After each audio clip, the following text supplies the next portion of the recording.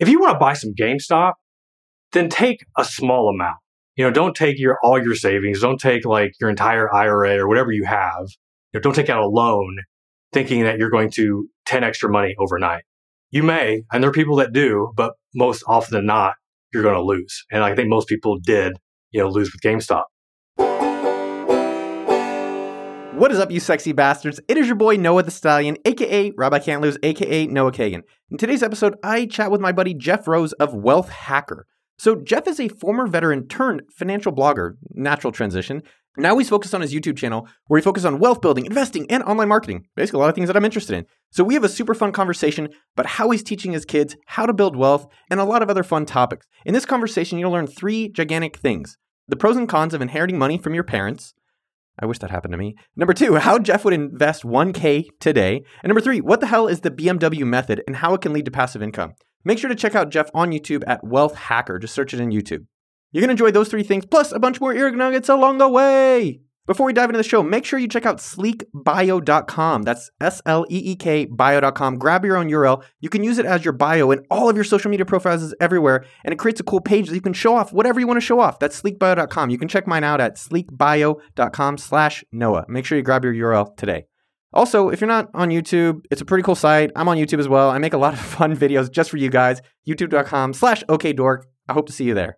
Also, a special pre-show shout out to listener Joshua Ardoin. Sorry for the last name. He left a review saying, "Nuggets from Austin and beyond. We love Noah's podcast. Some of them are an hour, but then sometimes it's just a quick few minutes of great nuggets. Guests include entrepreneurs, CEOs, taco eaters. One of my favorite podcasts, smiley face." Thank you so much, Josh, and thank every other one of you listeners. If you want a shout out in a future episode, I want to give you one. Make sure you leave a review or just comment anywhere about the podcast. I check every single one of them. What's your day like for work? You're asking me this in a time of a pandemic when I've got 4 kids and a pool house construction project that is pretty much well finished. But if I get my kids to school, it's usually like from 9 till 4 that I have some time to get some stuff done. But there's always stuff. You can say shit on the show. But like this week, my oldest son has 3 golf tournaments. So 1:30, like I'm out Monday. Today, actually, he's got another tournament. So I usually get like 2 to 3 hours of really good work in per day. What do you do in these 2 to 3 hours? When things are running smoothly, usually either content creation or idea creation. So I've got like a team kind of like handling the content calendar for the blog. And then for me, it's just trying to figure out, is there a podcast? Is there video content? Finally dabbling in some of my own digital products to also promote on the blog itself. Oh, what's your digital product? This is really kind of embarrassing, but I have a course called Passive 1K that I have not promoted the crap out of. And as a true quick start, got really excited about it. And now I'm like kind of pulling back a little bit. So the new course I'm currently finishing up is called the 10X Goals Accelerator, which is basically showing people how to do goal setting, kind of like using like the 90-day Todd Herman format. But mine was from Strategic Coach, which is a coaching program I did for 5 years. Oh, you were part of Strategic Coach? For 5 years, that was one of the big contributors, I feel like, to my growth back in the day. And one of the things I look back on that was, it was like $10,000 a year to do this thing. And the stuff I learned, it's just been amazing. But most people don't have, 10 grand to invest in a coaching program, or even like Todd Herman's 9-day year, I think is like $3,500. So the idea was I want to give something. So right now, like my whole big thing is I am catering or targeting the 20-year-old version of me who just read Rich Dad Poor Dad, is super excited to do something, but has no idea what to do.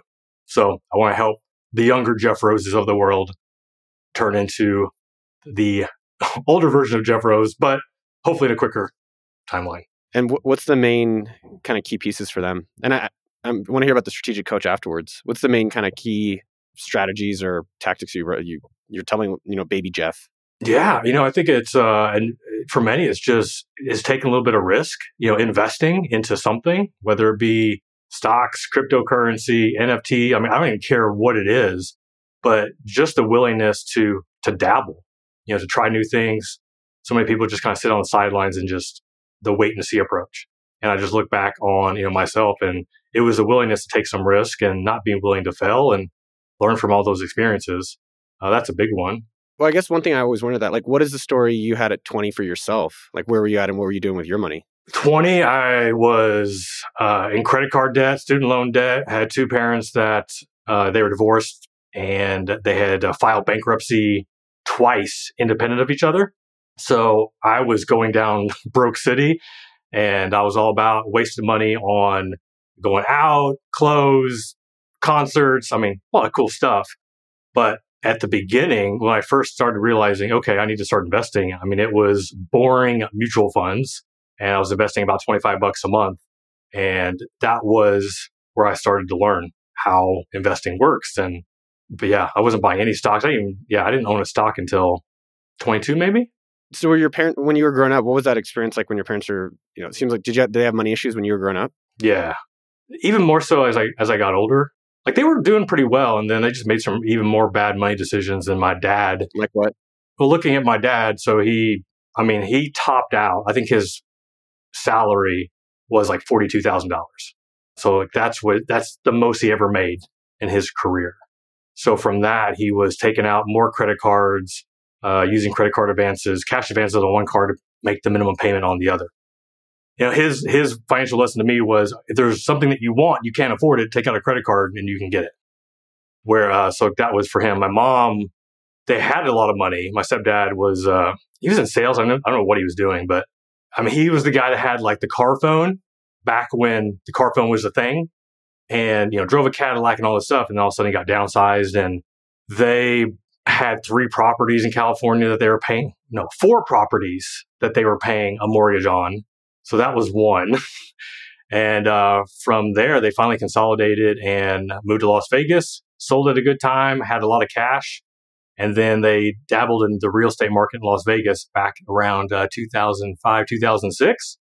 And all the cash that they made from their California home sale, gone. They couldn't even short sell. I think it was like 3 properties. They lost everything. And that's just kind of been, that's been a story of both my parents. My dad's dead now, but sorry to hear. Yeah, that's all the stuff I got to learn from. I mean, there's a blessing in it that you got to see some examples of things you didn't want to do. But I guess something I'm fascinated with lately is just like, where do people's relationship with money they learn from? Right? Like they learned from that, like here's how my parents approached it. So one, you might copy it, or two, it sounds like you kind of went the opposite direction. But it seems like you followed them a little bit into your 20s. Like, how do you do that? Like, I guess I grew up with Jewish parents where like I had a debit card really early. I was budgeting really early. It was like financial literacy was, and it's funny because I didn't know that's not how everyone did it. So like to have like credit card debt would be like blasphemy in my family. I mean, I remember, so I was going to high school in California. All my friends were Jewish, which was really funny because like living in Southern Illinois, I don't think there are any Jewish people. I'm sure there are, but, and I just remember this guy, Alan Sheeran was his name. And I remember in high school, he was talking to me about opening a Roth IRA. In high school? In high school. Like he had a Roth IRA. So it was that. And I'm like, dude, whatever. I don't know what that even means. Like I had no idea what a Roth IRA was. I didn't have a savings account until I deployed to Iraq when I was 28 years old. I didn't realize you went to the military that late. I joined when I was 19. Oh, okay. And then did like part-time, but then did not get deployed until, did I leave when I was 28? When did I leave? 2006. Like in your 20s. Yeah, somewhere in there. By the way, this Jew friend of yours, Alan Rothman? Sheeran was his name. Where is he today? You ever look this guy up to see where he is financially and like where he is at in life? We're Facebook friends, but I've not talked to him in a while. He, I think he's dabbled in a few businesses that didn't go very well, is my understanding. Yeah. He was really into men's like fashion wear. Like he used to work at, they used to call it Express. No, wait. Before it was Express Structure, and then it became Express, I believe. Oh, yeah. He always wore super nice clothes. Based on Facebook, I don't think that I'm sure he's okay, but I don't know if he still has his Roth IRA. Hopefully his Roth is helping him out today. Hopefully. Yeah, it's funny because like I honestly was blessed. And it sounds like a different experience than you a little bit, where besides my parents, like my high school, like one guy sold his company to Cisco for $1 billion. Like my best friend is an early person at Stripe, which is going to go public. Wow. Other people sold companies to Zynga. A lot of people worked at Google and Facebook. And so that's your circle. Like that's what you're just surrounded by. It wasn't like I chose, and yes, now the friends I've chosen have done well. But just growing up, I was surrounded with people that were all going to top colleges and going to top companies, starting businesses. And it was like, it was interesting that that's the expectation.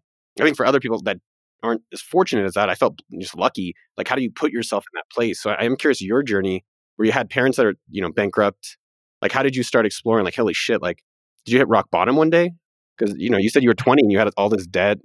I think the like that moment that I remember was became a financial advisor.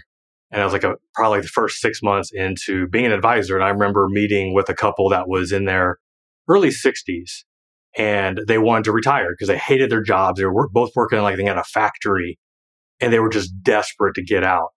And I'm looking at their investments and it was like $30,000. They had their 401ks and their savings. And I don't know if they had a pension. I remember they had Social Security and that was it. And I remember just like, I had to give them the bad news. Like, you can't, based on how much you guys need, like, you don't have enough saved. I just felt like I was the Grim Reaper, like just sharing like this horrible news. And I just remember that moment is when I remember like, I don't want to be them. And it also like seeing them helped me see, I was living with my dad at the time.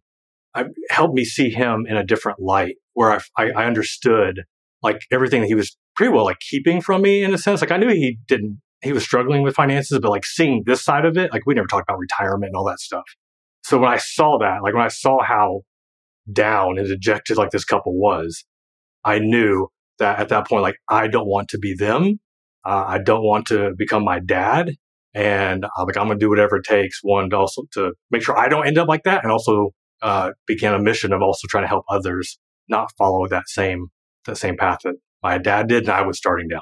So did you just stop spending? Like, what do you do at that moment? Like, do you go read books? I don't know if YouTube was even that big at that time. So I'm trying to remember, like timeline wise, I remember Dave Ramsey's Total Money Makeover was a book that I read, and that was actually inspired me to get my first $1,000 in savings. So I got that down. And that was pretty well. Yeah. I mean, it was really watching because if I wanted it, I bought it. And I just stopped buying stuff. Even if it was like a $20 t-shirt. I mean, that was just stuff I would buy all the time or go out to eat or go on trips. And this is also when I met my fiance wife at the time. So I met Mandy and she came from a family where they didn't have credit card debt. So she didn't have any debt. And it was like, you didn't buy it unless you could afford it. So she really started calling me out on a few big ticket purchases, like a new flat screen TV that I wanted. So kind of having her in my corner, I kind of picture like, I got like the angel and the devil on the side, on the shoulders. And her just kind of stepping in, just like really calling me out on a few times where at first I was like, what? Who are you? No, I want it. But then I'm like, yeah, you're right. I can't afford it. And then I got really obsessed then. Okay, instead of buying stuff, I'm going to invest. So I started maxing out the Roth IRA, trying to catch up with my boy Alan, putting in the 401k. And that's really, I think, when it really started to just expand and grow. Investing more and learning more about investing. And somewhere along the way, entrepreneurship kind of kicked in. Actually, it would have been a Rich Dad Poor Dad, would have been that part. Amazing what a book that or, 4-Hour Workweek, these books that are like changed so many lives. Yeah. When I was in high school, I read all these business books. I was like, I want to get rich. I didn't know how I was going to get rich. I just knew that's what I was trying to do. But there's a disconnect from like reading a book and being inspired versus, okay, do I go buy a house or, what do you actually, to start becoming rich or start investing? So I am curious for you, like, how would you invest $1,000 in 2021? Just with the channel and the blog, like I have so many people that like they still haven't invested, which I don't understand, and usually what I hear is they don't have enough. They have to wait for the right time. Like if you know when that is, let me know. Right. And I know like right now, the time of recording, like Dow Jones is like 30,000, Bitcoin's almost 60,000 maybe. There never is a right time. The right time is now. It just depends like how much you want to invest. And I am really, really big on, we'll say the stock market first. And if you don't know where to invest, for now, look at the FANG stocks. Look at your Facebooks, your Apples, your Amazon. I don't know about Netflix, Google. You can throw in a Shopify, a Spotify, a Tesla, and just start dabbling, just to get some exposure so you start learning. And after tech stocks, I'm crypto, baby. I can't explain to you right now what Bitcoin is. Like my 13-year-olds asked me, Dad, what's Bitcoin? Actually, I bought these on Amazon just for fun. And my son like saw this. He's like, Dad, is this Bitcoin? I'm like, no. How do you get one? That is the Bitcoin, dude. It is. Yeah. It was $9.95 on Amazon. I got 3 of them.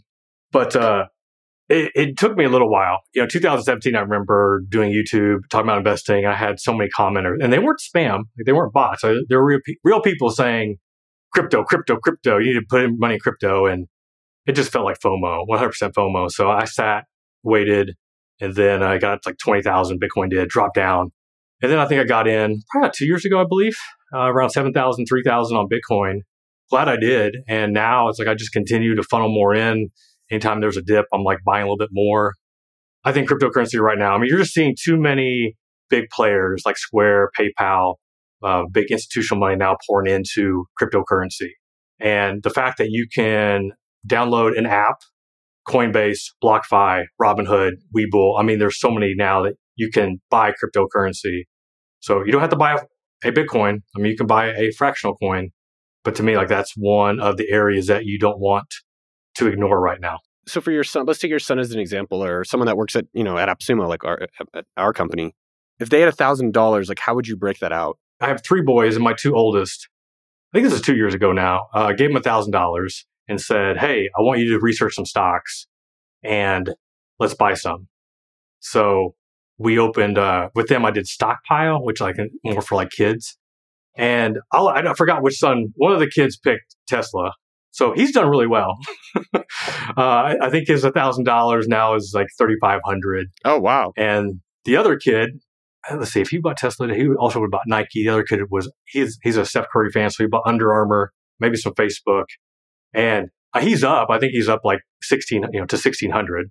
Still made money, but so that, I mean, that's one way. I think for them, crypto would be a little bit too much. I tell you one thing, I'm like, I feel like I'm really late to the curve on this one. But as a kid, I was a huge baseball card collector and have some of my originals. Unfortunately, I didn't like anything too awesome. But then recently, so my oldest is 13, my middle son is 11. They just started getting into card collecting. And I am learning how much I don't know about card collecting right now. But I bought my oldest son. So where I'm going with this is baseball cards, basketball cards. I mean, just sports cards in general. I mean, this market it's insane, like how much these cards are going for. My understanding is, talking to a card shop owner recently, I think Gary Vee talking about cards here the last year or so, he's been, I guess he's to blame for, some of the influx. But I mean, there are just some people that are viewing sports cards as like an alternate asset class that you're seeing these greatest cards sell for just astronomical. But like, just as an example, I bought my oldest son a LeBron James rookie card, and there's several different LeBron cards. This is the 93, 94 tops. And it was 2 years ago, I believe, bought it. It was $360. It was graded, which means you could send it off, to get the rating. It was a 9.5, not a 10, and $360. And right now I just saw on eBay going for anywhere between like $1,600 to $2,000. Insane. And a card, I bought a Michael Jordan Upper Deck card, one where he's like in a baseball uniform. I paid like $60 for that like a year ago. It's selling for like $150 to $200. So like a younger kid, or even anybody that's interested in collectibles, looking at baseball cards right now, I think that's another area you could make a lot of money on. Well, let's stick with this for a bit, because I do want to learn. Like when I was a kid, I invested in the stock market, and it was in the 2000 stock market. I was in high school, and I lost all of it. Yeah, it was up for a bit, and I was like, I'm the greatest stock picker I've ever seen. Put me I'm going to move to New York. And then, a few months later, I bought At Home stock, and it went down to zero eventually. I think your point is great. Like, just get started. Just get started saving, get started investing, get started long-term. I guess one thing I'm trying to think through is, how do you make sure they're not, I call them like the Robinhood degenerates, Robinhood, where they just like, oh, everyone's buying this, I'm going to go buy that, like kind of like baseball cards and NFT and some of the crypto stuff now, where I think what concerns me with, how to invest is people are thinking they're going to invest $1,000 and becoming a millionaire overnight. Absolutely. I think the most recent example, I mean, the meme stocks, I mean, we can talk about GameStop as a perfect example. I saw so many different tweets, Facebook posts of people that were taking out a second mortgage or a HELOC or whatever they could to put all their money into GameStop. And now if they sold, they made some money. Most of them did not. And I think that's just a prime example of, like that. I mean, that's not investing. I mean, that is straight up gambling, in my opinion. And what I'm going back to like kind of what I talk about is if you want to buy some GameStop, then take a small amount. Don't take all your savings. Don't take like your entire IRA or whatever you have. Don't take out a loan thinking that you're going to 10 extra money overnight. You may, and there are people that do, but most often than not, you're going to lose. And I think most people did, lose with GameStop. I know for me, it was a pure accident. I bought a penny stock based off I guess this is kind of, what do you call it? Insider trading. But it was a client's daughter's boyfriend who worked for this oil refinery. And he was telling me they're going to have this earnings report, blah, blah, blah. And I bought some. I hope I don't get arrested for saying this. But I made the mistake of, here's a prime good lesson learned. I put in a market order, meaning that I'm going to buy, however many shares or a dollar amount, whatever the market wants to sell it to me as. I didn't know to actually put in a specific price, which for large cap, bigger stocks, like that doesn't matter as much, but for like penny stocks, it does. So like instead of buying this penny stock for like 80 cents, I bought a couple hundred shares at 80 cents and then several hundred more shares at like $2 and $3 a share. And I couldn't unload it. And overall, I ended up losing $5,000 off this penny stock. I call it the penny stock debacle. But what I will tell you is that like, man, I learned a lot. I learned a lot in that experience of how, just the protections I can put on myself when I'm making a trade. So if somebody's going to like gamble or take a risk, like with a GameStop or any sort of like meme stock like that, take a little bit of money, try it out, see what happens. And then from there, I mean, you'll learn, hey, it doesn't always work. That didn't work out. That sucked. At least I only lost $100. Like, shit, I got to go get a job or create my own job. Happens all the time. I like your point about just getting started with it. I think it's funny because I have so many people, we have a company that we have people that work at it and we, give them paychecks. And I would ask them like, hey, what do you do with your money? And I'm not here to tell them what to do with theirs. I can only share, what I do with mine. And a lot of them be like, I put it in checking. And, I guess with Wealth Fund Betterment, a few people started doing that a little bit, but it was a lot less than I expected. Like, oh yeah, I use the company retirement, but they're not actually actively trying to invest or save more money. And I was kind of surprised by that. For me, with the $1,000, my approach has been probably for the past 10 years is more asset allocation. And I don't know if that's like more old school, but it's how much do I want in like my 4 categories, like cash, real estate, stocks, and risky. And then, just allocating my money around that. So I think that's where I guess the percentage is based on the kid's risk tolerance. Yeah. But that's kind of what's worked for me over the years. And I was talking with my friend last night. I've actually become riskier as I've gotten older, which is, I guess, the opposite for most people. I would think that. And I didn't really realize like this was the investing strategy that I was following, but somebody told me about the barbell investing strategy, which basically just means that on one side of the barbell, you've got straight up cash, just safe, guaranteed, not going to lose anything, not going to lose any principal. But on the other side of the barbell is super risky. And like in the middle, like you don't do the middle. So like I don't own any bonds. The only reason I own some dividend stocks is just because I was doing a challenge like on YouTube. And so I opened up a Robinhood account and started building out a dividend portfolio just for fun. But other than that, most of the investments I have are tech stocks or just became this is something you've probably done a lot of. Like I just became an angel investor for the first time. Really feel really excited about that. Nice. Living in the Midwest, you don't get a lot of those opportunities. But I got like some private real estate investments, not a whole lot. I mean, like $100,000 invested into that. And a lot of it just continues to funnel back into the business.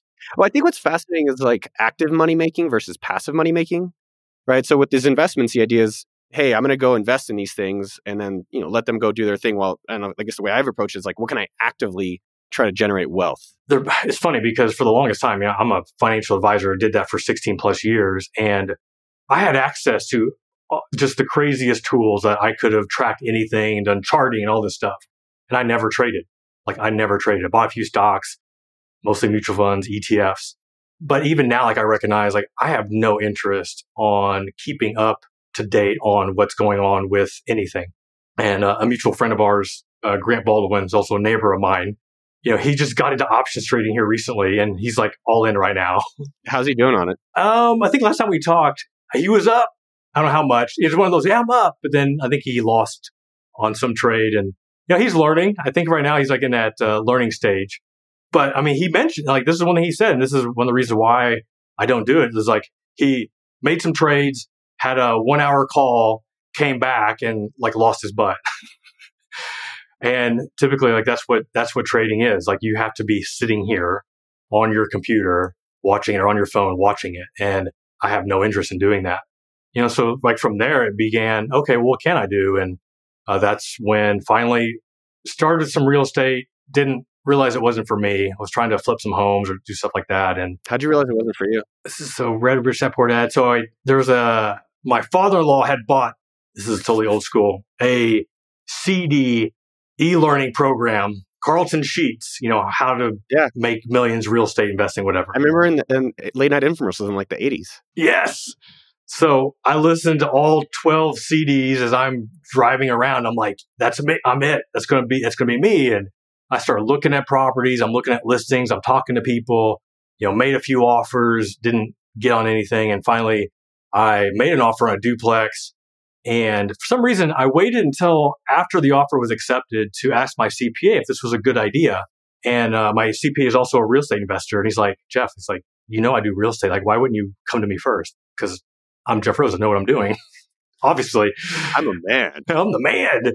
And he's like, this is, if the air conditioning unit goes out, you're going to lose money. And like, you're going to be locked up for 15 years on this duplex.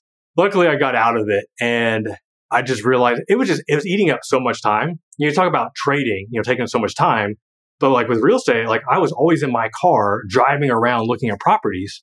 And at that point, I just thought, you know what? I don't think this is for me right now.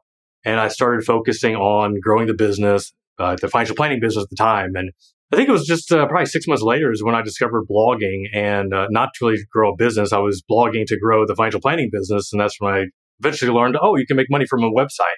And that's when I got uber obsessed with trying to figure that out, and really enjoyed that process a lot more. And eventually found out, I guess I kind of was good at it. And so, I got, I won't say lucky, but, it was one part I didn't mention, there was 2 multi-level marketing businesses that I tried, didn't quite work out.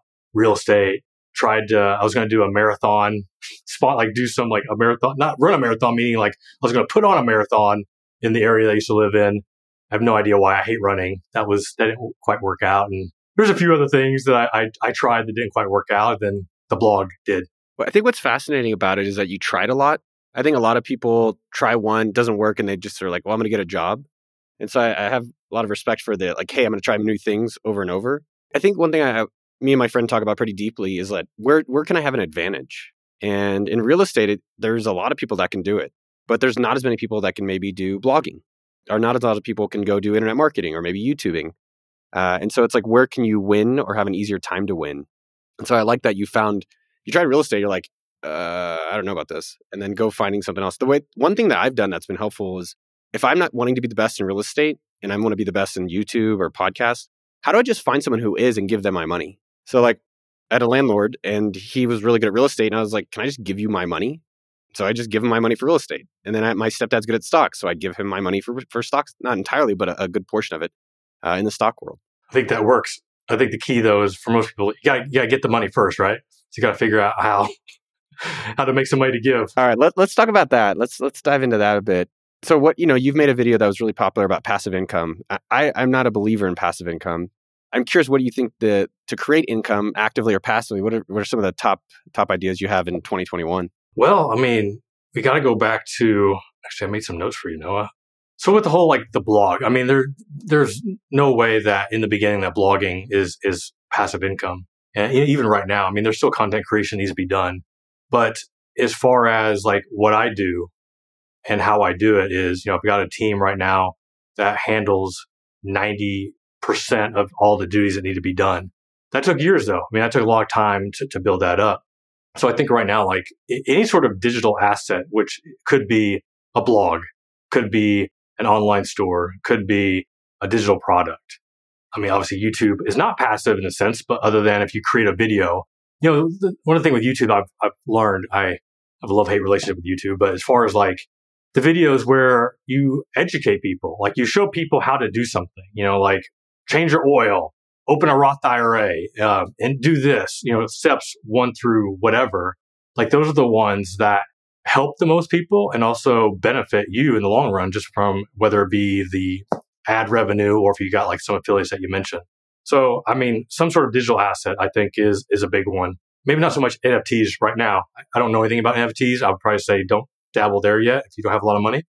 But then going back to crypto, I love me some crypto. But here's the thing, like I just learned. So here's another example of me dabbling was I owned some Bitcoin, but didn't know what a cryptocurrency savings account was. And discovered like BlockFi, to where you could open an account, buy some stable coin, which is tracking typically, you can buy a stable coin that tracks the US dollar. So it's supposed to be safer. There is no FDIC insurance or anything like that, but you're not going to have the volatility of like a Bitcoin. But you can open up a BlockFi account, deposit your money like a savings account, and it pays 8.6% interest. Like that's more than my bank is paying. And it took me, did a calculation. So I have one, like our emergency fund, like right now has about $500,000 in it with a big national bank or regional bank. And in 1 month, I made, it was like $23 on that account. Then I looked at my BlockFi account, which had at the time $25,000 in it. And the interest that month was like 8 times more than what I made in my big emergency fund at the big bank that was paying 0.00001%. So like that is a very easy way. Now, if you want to get a little more risky, you can deposit your Bitcoin into BlockFi and they'll pay you 6% interest on your Bitcoin. So you get the appreciation of Bitcoin if you buy at the right time. Plus you're making 6% interest compounded on top of that. I mean, that's a pretty fun way to make passive income if you like a little bit of risk and want to have some fun. Do you have any crypto, Noah? I do. I use it. I needed to buy drugs years ago, and now I'm rich. So the moral of the story is drugs are good. I know that they're not telling you that in school, kids, but I'm changing. I think one of the things that you've highlighted in terms of passive income, and I think there's a balance of chasing. That's a word that keeps coming up in my life, is chasing things. And do I feel like I'm chasing, or do I feel like I'm being intentional with my decisions? And I really like what you're saying about it, Jeff, which is you don't have to go and chase the Robin Herders and all this stuff, but try dabbling and experimenting just to understand. And so that's really my crypto experience. Like at AppSumo in 2013, everyone in the company bought crypto except me. And that was when it rose, and I wasn't mad or anything. I was like, I just think they were all stupid. And then only a few years later, I bought crypto to view some illegal NFL streams. That's the only reason I bought it. Screw you, Sunday Ticket. Yeah, so if you go to, it's still a site, it's still around, called Seasons for You. And I bought some Bitcoin because that's the only currency they accepted. And at that moment, I was like, okay, let me try it. I tried it and I was like, oh, I see this. I get it. And that's kind of what got me into buying it more regularly. I just did dollar cost averaging for the past few years.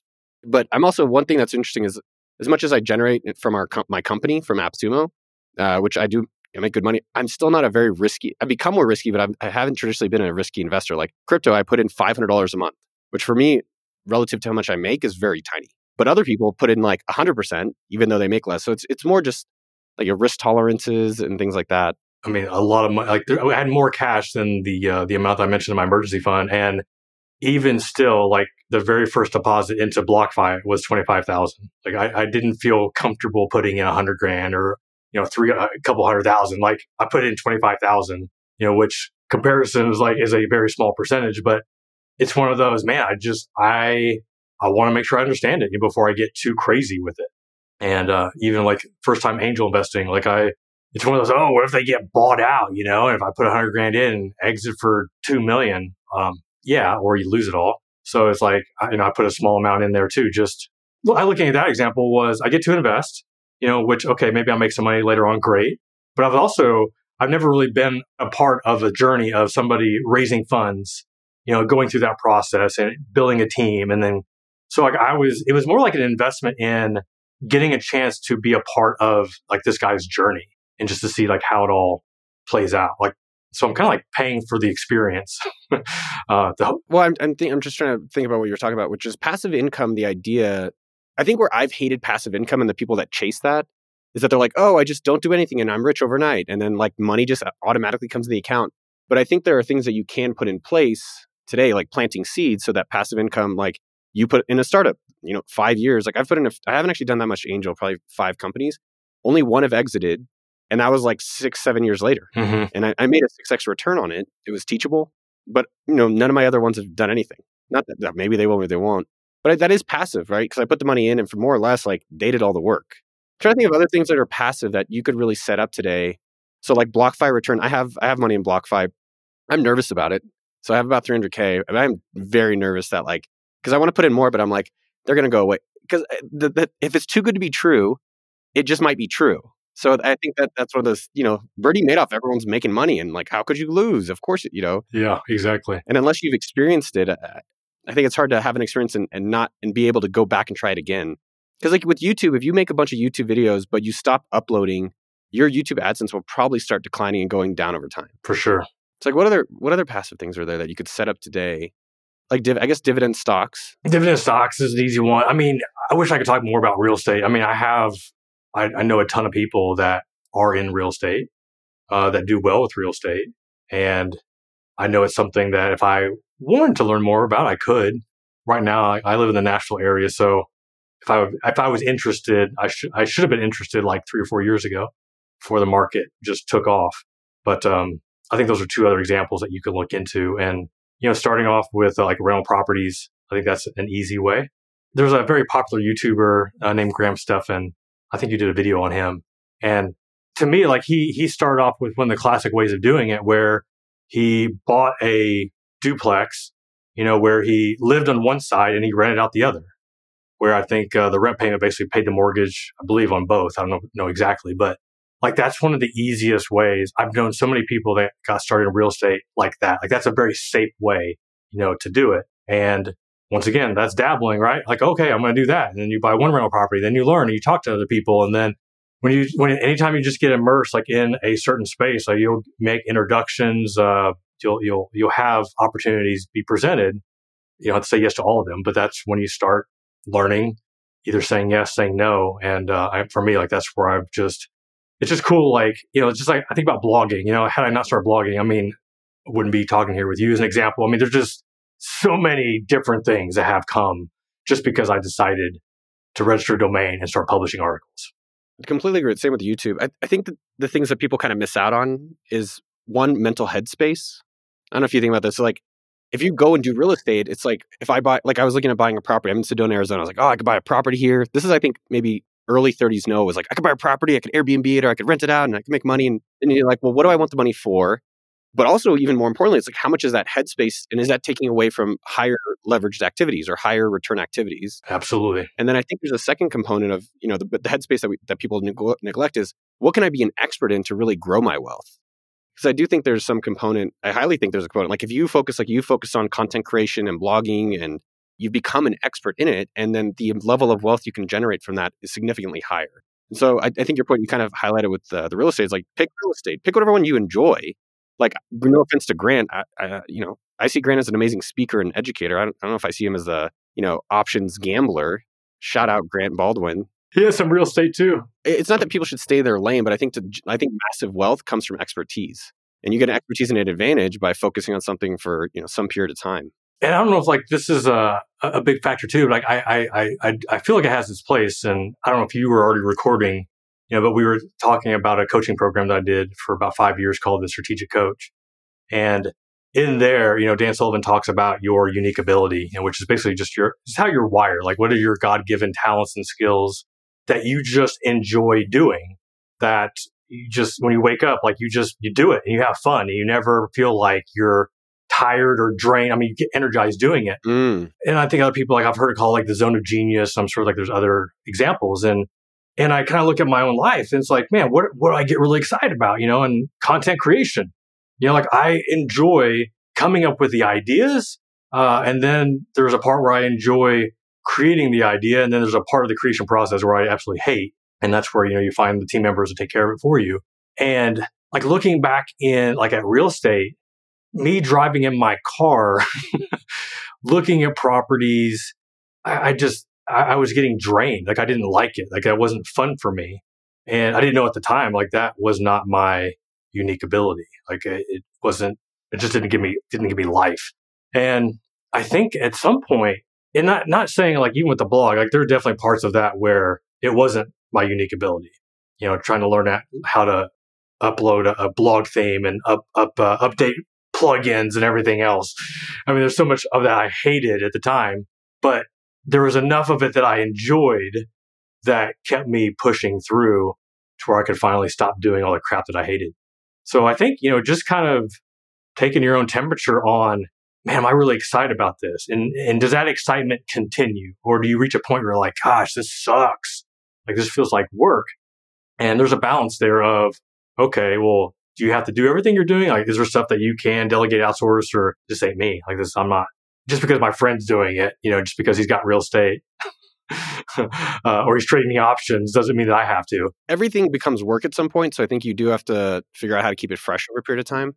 Even if you enjoy blogging, like there's times like, oh, I'm writing another article. And, you have to figure out, okay, well, what can I write about or how do I approach it differently? I am curious, how are you encouraging your kids to go to college and then get a job? Are you encouraging them to start businesses now? Like I get you're getting to do some of the investing parts we talked about earlier. Yeah. But how are you thinking for them? Like, hey, you guys should be getting on TikTok and start trying to get famous on this, or like, create software. Like, how are you, encouraging them? Yeah. So my oldest, obviously there's a stock part of it. I showed him how he could flip sneakers. So, he's got the sneakers app and, he's made some money there. As far as college goes, like it's funny because both my wife and I, we both went to college. My wife got an MBA, and I'm still in the camp where, I look back, at least for me, like I needed college. Not that I needed the education, but like I was an immature, I didn't know what I was doing. I was a lost puppy, and I needed that maturity before I actually can start to do what I did. Now, maybe because of that, like I see a lot of me and my oldest right now, like just very, hey bud, need you go do this, go take out the trash or whatever. And he just kind of sits there for a minute.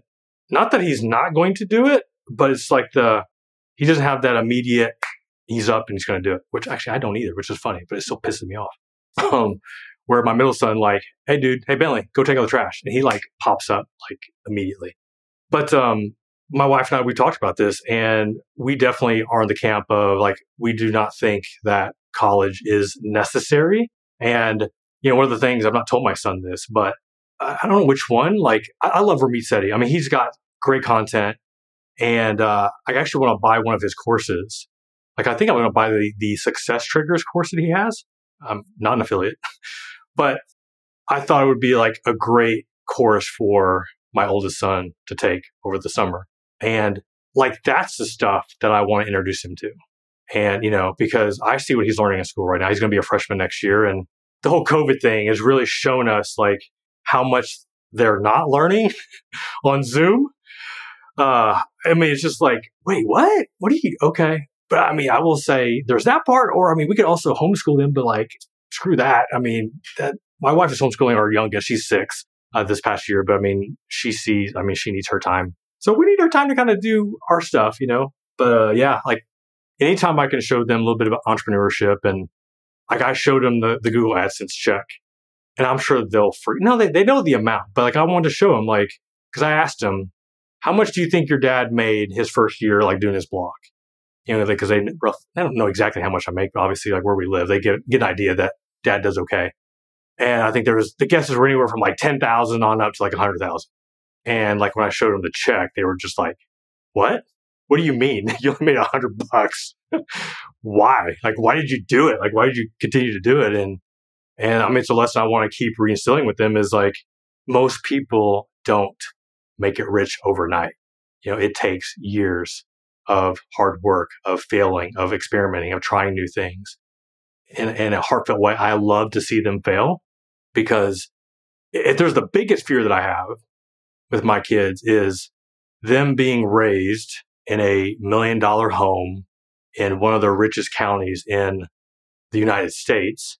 Like, that's my biggest concern, because, I look back for me as like the house that I grew up in was like an $8,000 home that my dad bought. They had to borrow money from his ex-wife, my mom, to pay for it with his new wife. Think about that for a minute. Yeah, it's gonna be a little uncomfortable. But like, that's what I, grew up in. My wife, she like lifeguarded when she was in school. Like, I started working when I was 15. Like, when I was in high school, I was full-time student working 25, 30 hours a week. And not saying like I want them to do that, but I want them to be inconvenienced, but I also want them to see what happens, just when you put some work in. And that's like the whole like sneaker flipping thing was like, I wanted to show my son like, hey, you can go get a job at Chick-fil-A, work 8 hours, make however much you make, or you could do this. I'm sure it would sink in, but I also want him to get that Chick-fil-A fast food experience. I don't know if you knew this, Noah, but when I was 16, I worked at McDonald's for a summer. So check that out. Would you like to supersize that? But I see too many, especially like I see too many parents in this area that really cater to their kids. And like, we're the affluent. I get that. But man, like I want them to work hard. Like I want them to have calluses on their hands. Yeah. Anyway, so like that's just one thing I'm very cautious of, because I could see them just looking at the whole like get rich overnight. Like if they don't understand what it took to get to where I got to, then how are they going to do that themselves? 100%. I like that you want them to fail. That's got to be hard as a parent. I'm not a parent, but I imagine that's got to be a little bit tough, because you want them to do well. And part of making money is so you can, do cool things in life. And I think only in the past few years, I thought, I think we're kind of taught to some extent, maybe in my household, like materialism is bad. But at the same part, it's like, well, you could also enjoy it. And I think there is some balance of like, getting these shoes. It's just a pair of shoes, by the way, made in a sweatshop. One thing I'm thinking about, I'm actually going to make a video about it today, is retirement. So as I tell my friend, I'm in my 30s. I'm almost 40, but I'm in my early 30s and still early 39. But I feel like I've been retired since I was around 30. And not that I don't even think I had $1 million then. But I just was able to live the life the way I wanted for indefinitely. And so I'm making a video about that. And I'm curious, I know you have a website about it, you teach people about it. I'm curious, some of the things that you think how people should think about retirement. For me, it was like, how do I live a BMW life, like below minimum, well, not below, but live a low wage life, like live a low cost living life, and then be able to work on whatever the hell I want for indefinitely. And that's what I was able to do around 30 when I, got AppSumo going. But I only made like a few $1,000. I think I literally paid myself. I was able to make $2,000 to $3,000 a month after about a year. And I was like, all right, I'm retired. Now I'm going to do this forever and not worry about ever having to report to anyone again. It's so interesting because I had so much beef with the fire community. And just because, I had a few specific examples of those that I knew had retired, but then they had a blog that was, I had to assume was making anywhere from $50,000 to $100,000 a year. It's like, okay, I get it, kind of, not really. And I really also had this beef with, I see blog posts, I see YouTube videos like, I retired at 28, but yet like they're doing their online business like full scale. And maybe that's something I just got to like surrender. But I look back on like, when is the last time that it felt like work? And for me, it was, so I still had the financial planning business when I left. I moved to Nashville about 3 years ago. And even before we moved, like I was only in the office like one day a week. And like, I was really proud of that. And then hired a guy, trained him. And there was maybe like one incident where I had to like help a client out, like while I was living here. And it took me like an hour out of my day. And I just remember like I was pissed. Like I was so bummed. I'm like, oh, I don't want to do this anymore, because it was like one of those trying to take care of like an IRA distribution. And like there was a tax issue. And I don't know. It was just one of those things where I'm like, this is what I don't want to do anymore. And like that felt like work to me. But like other than that, like I can't tell you the last time where it felt like work. I do some like brand deals every once in a while. And occasionally those do feel like work, where I'm trying to craft a message that fits. I swear, hope they're not like watching this, but all these social media agencies, I don't think they don't understand social media at all. Doesn't make any sense to me. But most of my day, man, like what feels like work is whenever I gotta help my kids with homework. Like that feels like work. Like when I gotta like start doing like geometry or something, or solve like the area of a triangle, for God's sakes. But yeah, so if I looked at those, like I've been retired now, it's been a good while where like I enjoy recording videos. Like I enjoy coming up with ideas, recording a podcast. It's fun for me. And like Tim Ferriss really talked about the mini retirement. And I remember like even before all of this, when I was still a financial advisor, I would tell people that I didn't think I'd ever retire because I really enjoyed what I did. And going back to Dan Sullivan, dude's like, in his early 70s, I believe. And that's why he talks about the unique abilities, because he loves what he does. He takes plenty of free days. I think he only works probably 50, less than 100 days a year. But when he does, like, he loves it. He's structured his day and what he does around like what his strengths are. And I can't think of his name. There's a YouTuber I discovered recently. He's got like white hair and glasses. And I'm like, if I'm 70 years old and I'm doing YouTube videos because I love it, that's awesome. Like, how cool is that? That's what I envision. So right now, like this week, I mentioned my son's got 3 golf tournaments and I get to go to every single one. I pick up my other 3 boys from school at 4:00 every single day of the week. I take them to school every single day of the week. Like, I get to do that. To me, like, that's awesome. Like, so many parents have to commute, have to work. They don't have the luxury, the ability to do that. And I get to. It's kind of crazy.